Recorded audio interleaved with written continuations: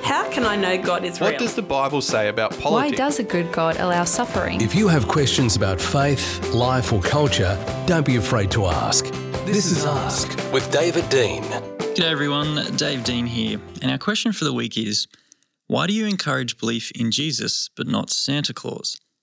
This question has come in response to a previous episode where I frankly begged the question, and I'm glad I did, because now we have an opportunity to provide clarity as to precisely who or what the Christian God is not.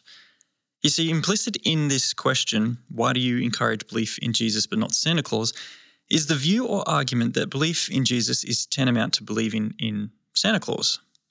As an argument, we might sketch it as follows. Belief in Jesus is like belief in Santa Claus. Such beliefs are false, therefore belief in Jesus, like belief in Santa Claus, is false.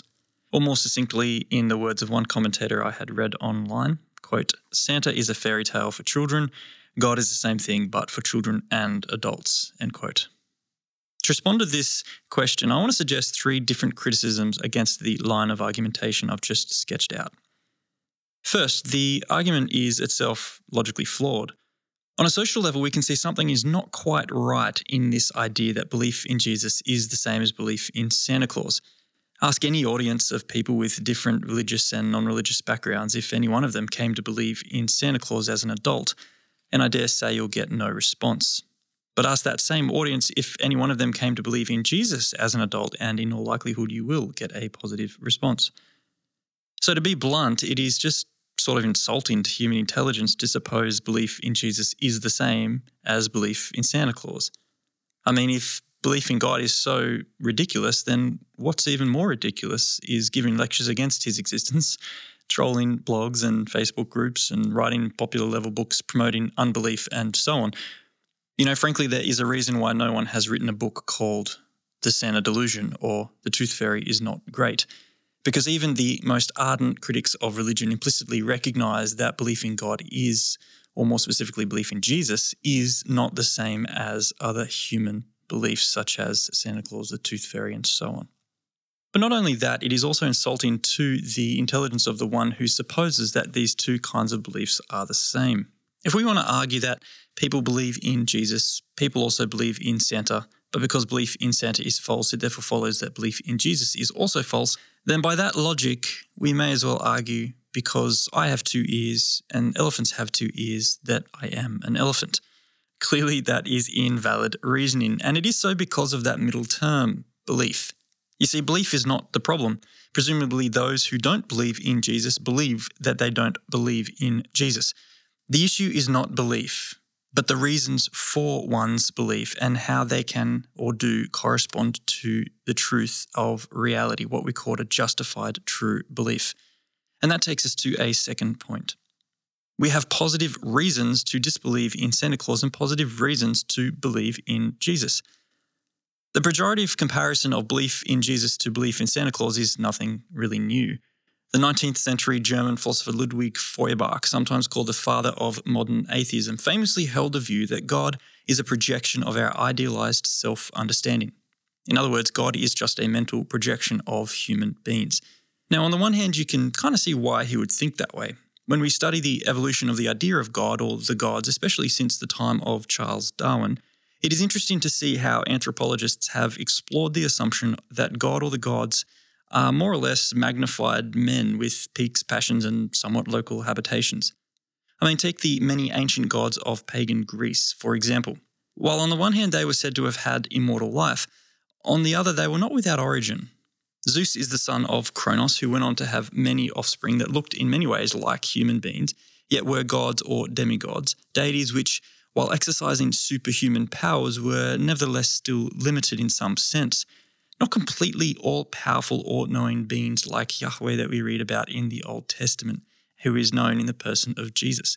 I mean, when you read Homer, you see that not even Kronos or Zeus could escape what he calls the decrees of capital F fate.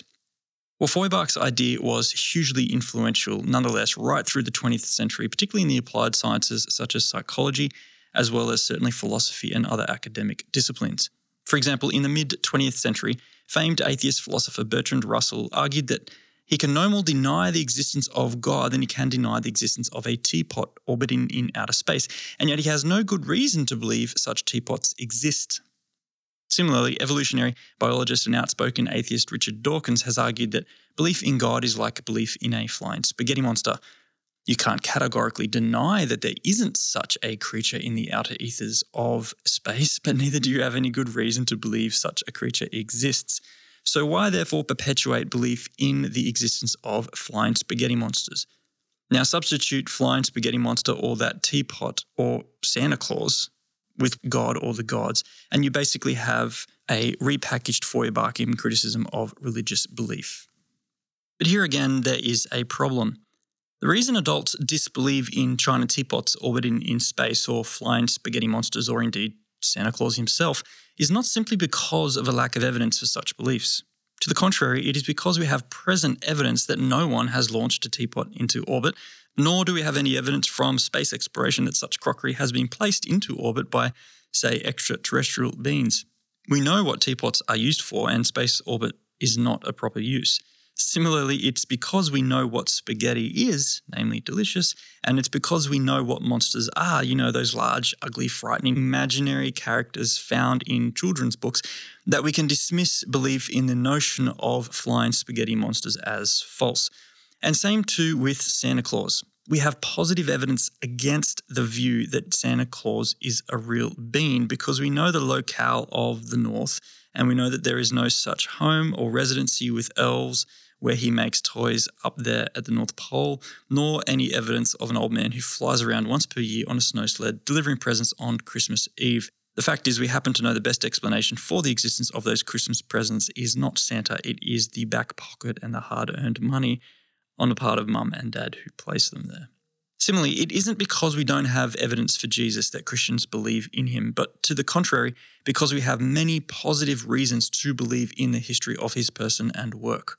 Born a first-century Jew in the town of Bethlehem, raised in the village of Nazareth, a travelling teacher and miracle worker who had many followers, he was put to death by crucifixion by the Roman governor Pontius Pilate, laid to rest in the tomb of a member of the Jewish Sanhedrin, a tomb which is recorded empty 3 days later, without trace of his body except for the records of Jesus' post-mortem appearances in multiple places, multiple times to multiple people who were collectively so swayed by their interactions with this resurrected Jesus that their faith in him sparked a worldwide revolution of salvation by grace through faith, which eventually dominated the mighty Roman Empire and remains to this day the largest faith-based worldview in human history.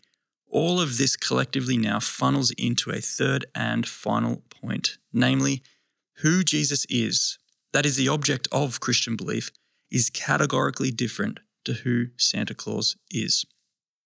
When I ask you, what is the sound of purple, or what is the taste of hearing a phone ring, you would rightly be confused, because my questions are confusing categories. Purple doesn't have a sound and ringing phones do not have a taste. That's the kind of category error in logic that's at play when we suppose Jesus is the same as Santa Claus and therefore the beliefs can both be rejected. Orbiting teapots and flying spaghetti monsters are analogies drawn from human creations. And so is the legend of Santa Claus, who is drawn from specifically the 4th century Bishop Nicholas of Myra. That is to say, they are bottom-up inventions of human imagination expressed in limited, creaturely, terrestrial terms.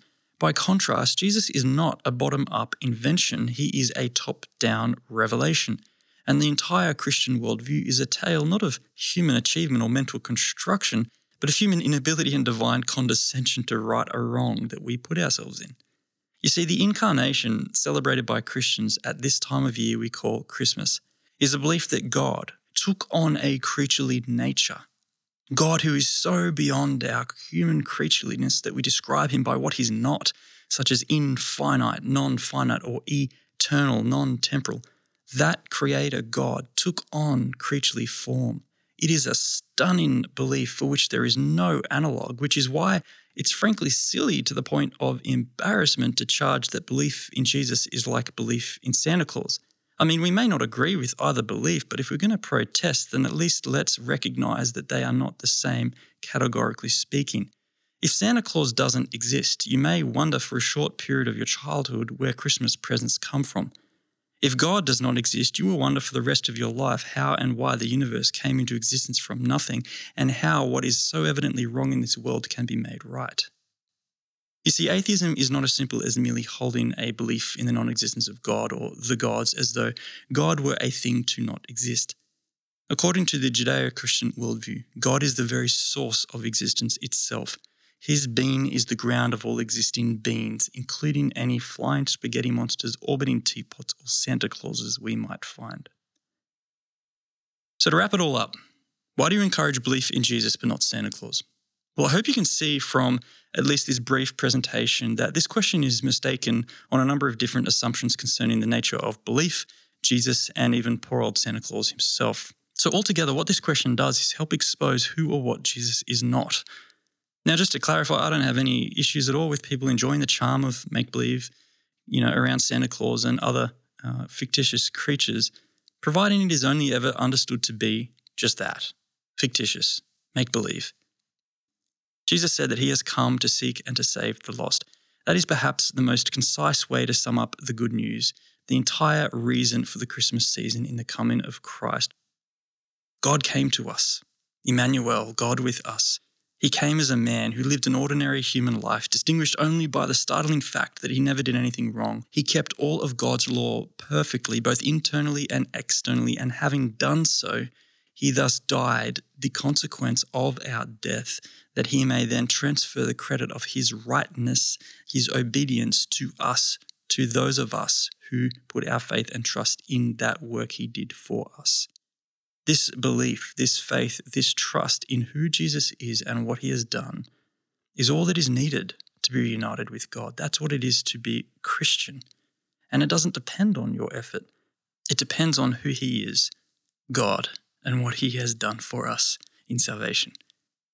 Jesus is the reason, not just for the Christmas season, but for the entirety of existence itself, beginning with you. Do you have a question about Christian beliefs, theology, doctrine, philosophy, or culture? Don't be afraid to ask. Go to drcdean.com/ask. That's Dean with an E.